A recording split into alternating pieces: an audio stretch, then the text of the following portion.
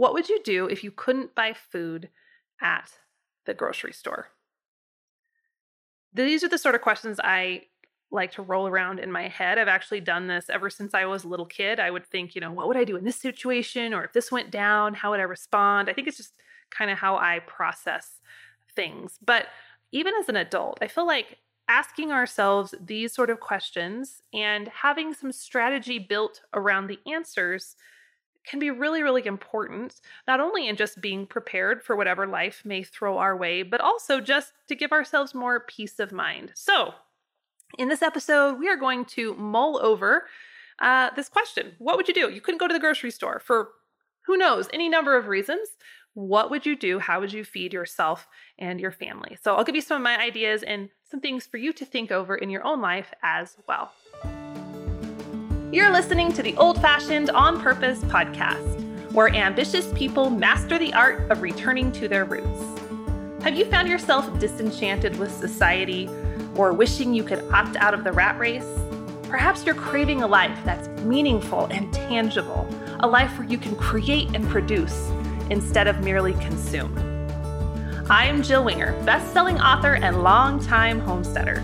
Over the last 10 years, I've helped thousands of families create more connection, grow amazing organic food, and find the ultimate fulfillment through an old-fashioned lifestyle. And I can do the same for you. Now, on to our episode.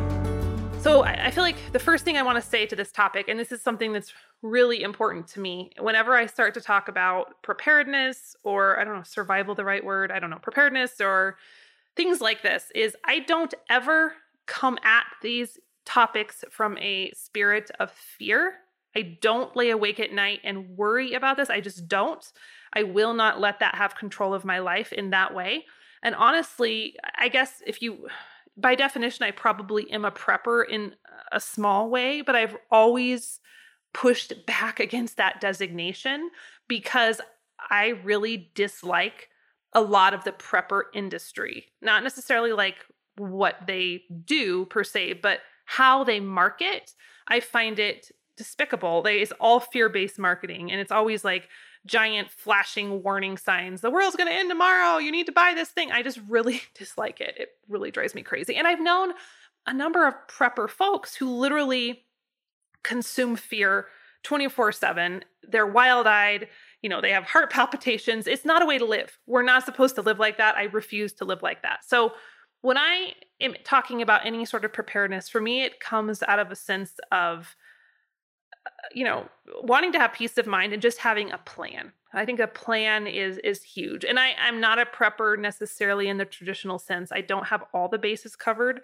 I definitely could do better. But I think for us, at least in this day and age, 2021 and 2020, of course, and the roller coaster that we are on right now, there could be a number of scenarios. That's the point that Christian and I always find ourselves whenever we talk about prepping.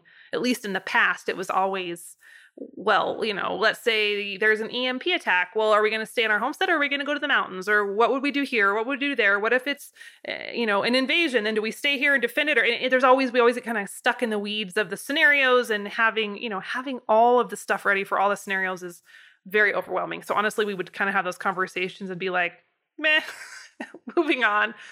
But all that to say, with our current situation in the world around us, I feel like the biggest issue that we kind of have facing us or looming over us is this idea of shortages. Now, in 2020, obviously, we saw some crazy shortages. The toilet paper, which will go down in history, the flour, the yeast, the baking soda, the beef shortages where you're like rationing how many packages of burger you can buy at your grocer's cooler. Like, that was unprecedented, of course. And I think I naively, and maybe some of you as well, I kind of thought, well, that was just a reaction to this global pandemic, which was kind of a big deal. And I thought, well, we're going to be moving through that. And what I'm seeing, at least at the time of this recording, I'm seeing some interesting little flutterings and hintings at other shortages coming for various reasons. I think I told you guys on a previous episode, a couple episodes ago, we started shipping our beef finally. Like, it's a really big deal for us because it's been many years in the making, raising these calves, and finally we got the first batch butchered, and here we are.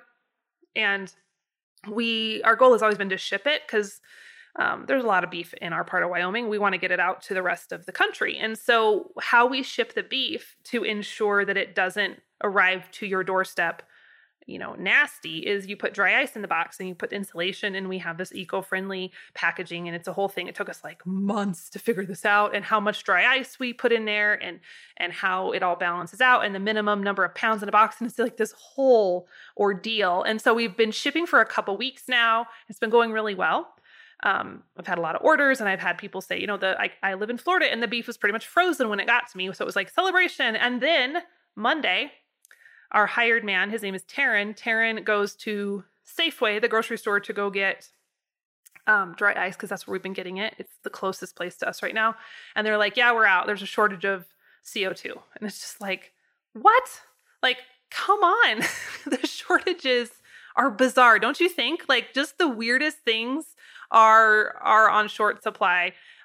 Whether, last year it was like the metal, the aluminum for like aluminum cans or whatever. And then that got weird with the canning lids. And then we know there was the shortage of seeds for a while. And then there was like just the weirdness of the shortages. And I feel like from what I'm hearing and some of the reports I'm seeing, I was seeing a video on the news. I don't watch the news, but I saw it reposted on Instagram of all the big ships sitting in the harbor. I think it was California. Like, there's a whole shipping container thing and a backup, and part of it's related to supply shortages and workforce shortages and COVID. I don't even know. I don't even fully understand what is causing all of this, but I know there's some funky shortage stuff happening. And I know that I want to be as prepared as I can be for that. And I don't want to be a sitting duck.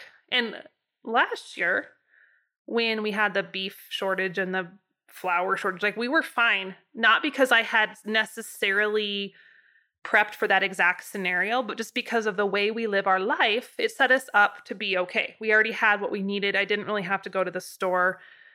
I don't stockpile toilet paper, and I don't intend to ever stockpile toilet paper. So that was a little bit touch and go, but we did fine. We didn't completely ever run out. And honestly, I don't know about you, in the grand scheme of things to run out of, like, toilet paper doesn't freak me out that much. I'm sorry. I'm just saying it.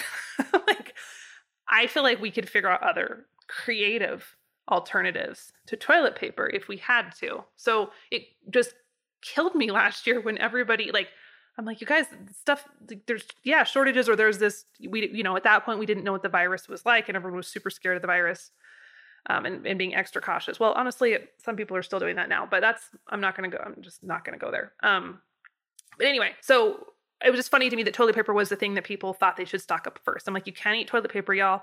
You can't eat it. So I don't know. Toilet paper's low on the list. So I have no strategies for you on the toilet paper, but let's talk some food.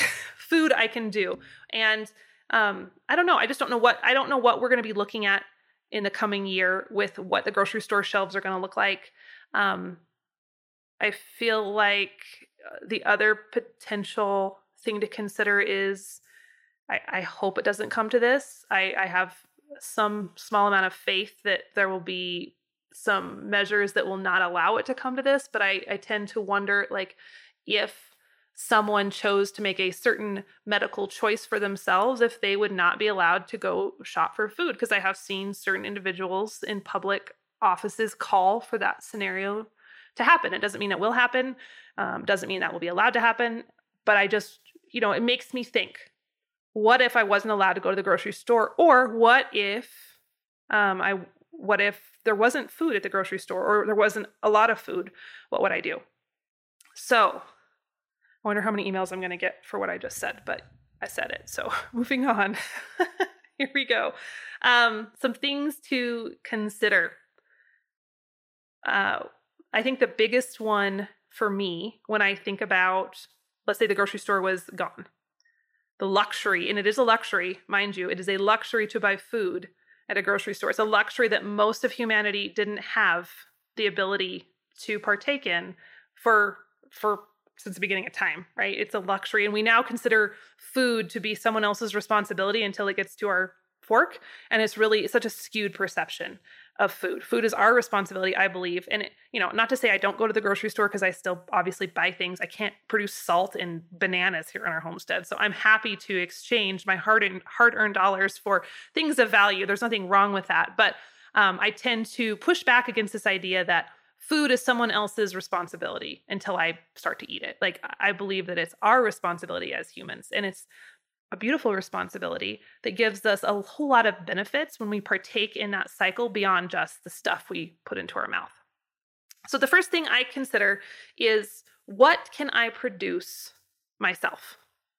And I realize that could be a tricky question for those of you who live in apartments or you have small backyards, but likely there's more that you can produce than you think, especially if you have a little plot of land in your front yard. I mean, you might have to sacrifice the lawn, but in the grand scheme of things, I think that's a pretty good thing to sacrifice. And so, when we look at different points in history,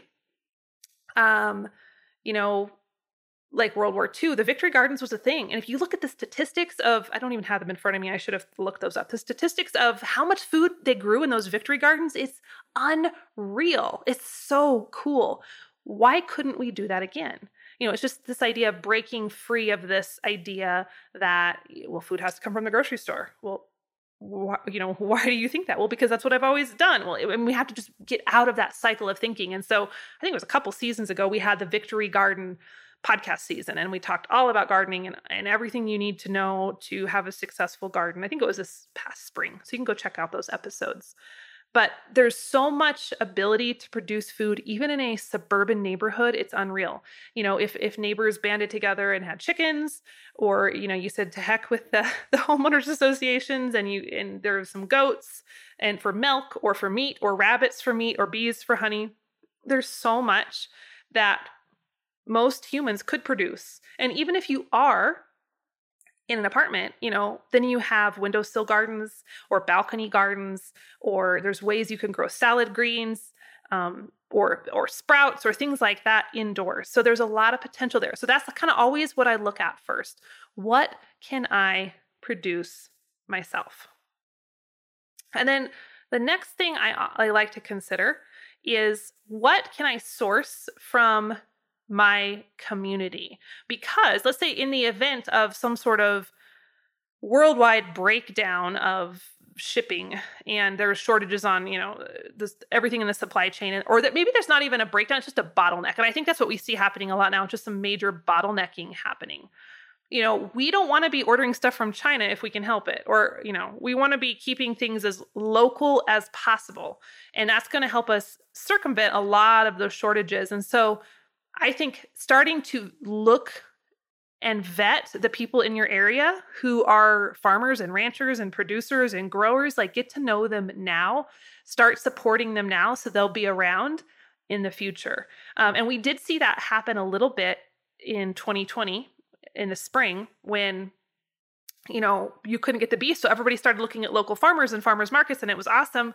And I think a lot of people, as soon as the beef came back into the grocery stores, they kind of forgot about the person who was growing it in their backyard, and they went back to the grocery store. So I'm going to encourage you to not do that and to stay committed to those local food producers, because they could really be a lifeline in the event of some bottlenecks or some shortages. And it's just good for your local economy anyway. Like, these are things like, here's my philosophy on prepping for the most part.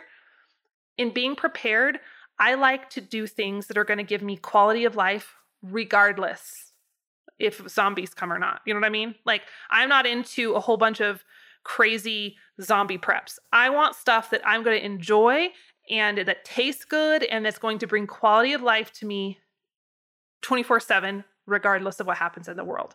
That's the best case scenario. Obviously, there's a few exceptions to that, but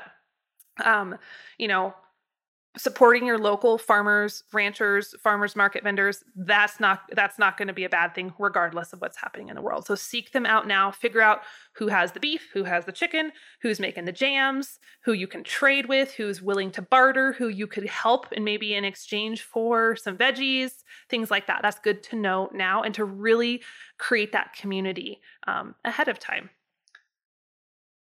Okay, and then The other thing I like to consider is, what do I want to have on hand? What do I want to stock up on? And I have videos and stuff on YouTube, and I think I have some other podcast episodes where I kind of talk about what's in my pantry. And I keep a pretty robust pantry. Most of the things in there are not your typical like survival foods.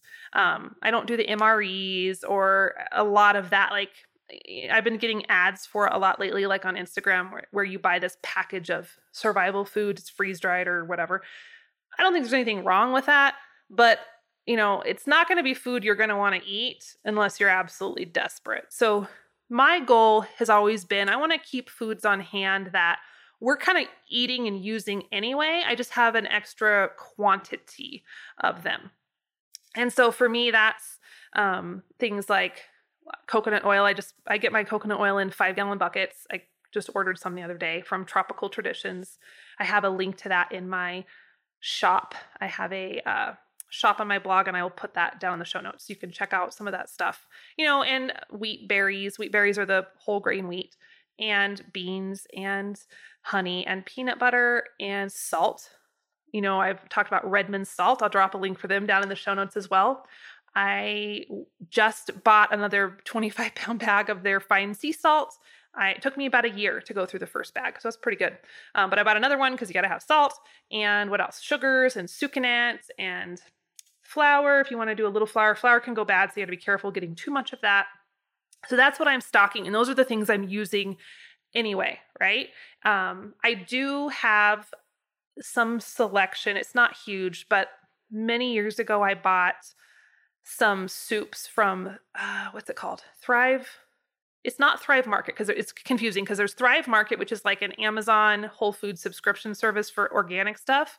They're great. I've used them in the past, but this is a company called Thrive, and they specialize in like freeze-dried fruits and vegetables, and they also have some whole meals like soups and stews that you reconstitute with water.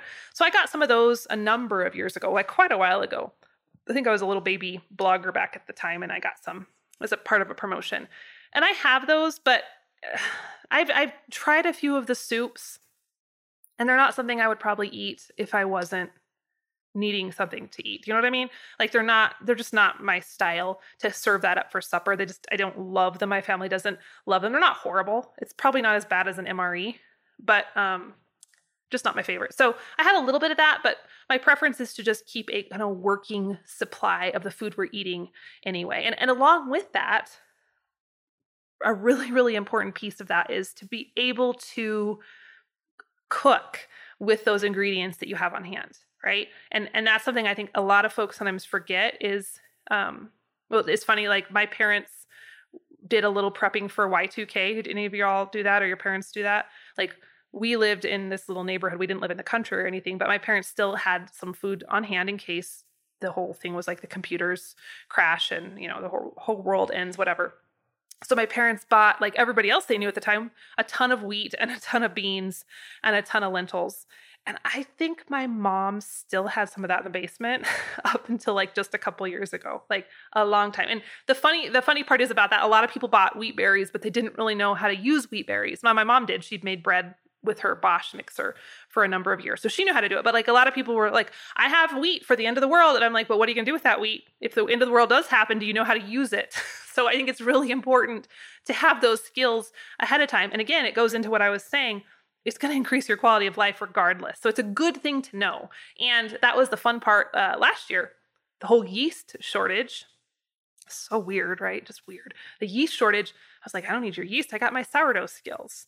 And as did the whole rest of the world, sourdough became the thing. And so have those skills now, the fermenting, the curing and the canning and the bread baking and the gardening, have those skills now. It's not going to hurt you. And it's only just going to set you up for whatever the world sends our way over the next couple of years. So those are my questions for you. What can you grow? What can you source from your community? What can you band together on?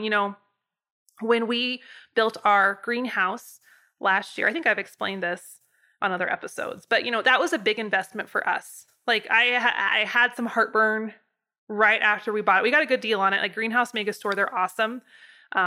it's a fantastic structure, but it was not it was not super cheap, right? It was an investment. I won't say it's expensive because expensive denotes that it wasn't worth what I paid for it. It's absolutely worth what I paid for it, but the materials cost money, which is fine. I don't have a problem with that, but it did cost money. And like writing that check was like, ugh, that ouch. But number one, I'm glad to have that money invested back in my property in something that can secure our food supply. I feel like that's a great investment at this point in time. And we built it the size we did because we wanted to have a little wiggle room if we did want or need to grow vegetables or greens or lettuce or spinach for the people around us, we could do so, right? So really beefing up that community. I totally got off on a rabbit trail there. I was on the second question, what can you grow? What can you source for your community? But all that to say, think about maybe as you're doing your homesteading or your preps, what can you do that really bolsters your community anyway? And that you could use to strengthen the resources that your community has or your friend group or the family that's around you. That's really, really crucial. And then lastly, what do you need to stock up on? Have some in your pantry. If you don't have a pantry, put it under your bed in Tupperwares, or you can put your bulk grains out in your garage. It won't hurt them if they get cold out there. So you can stash food all over the place in your house. It doesn't have to have a big fancy larder or a root cellar or a pantry.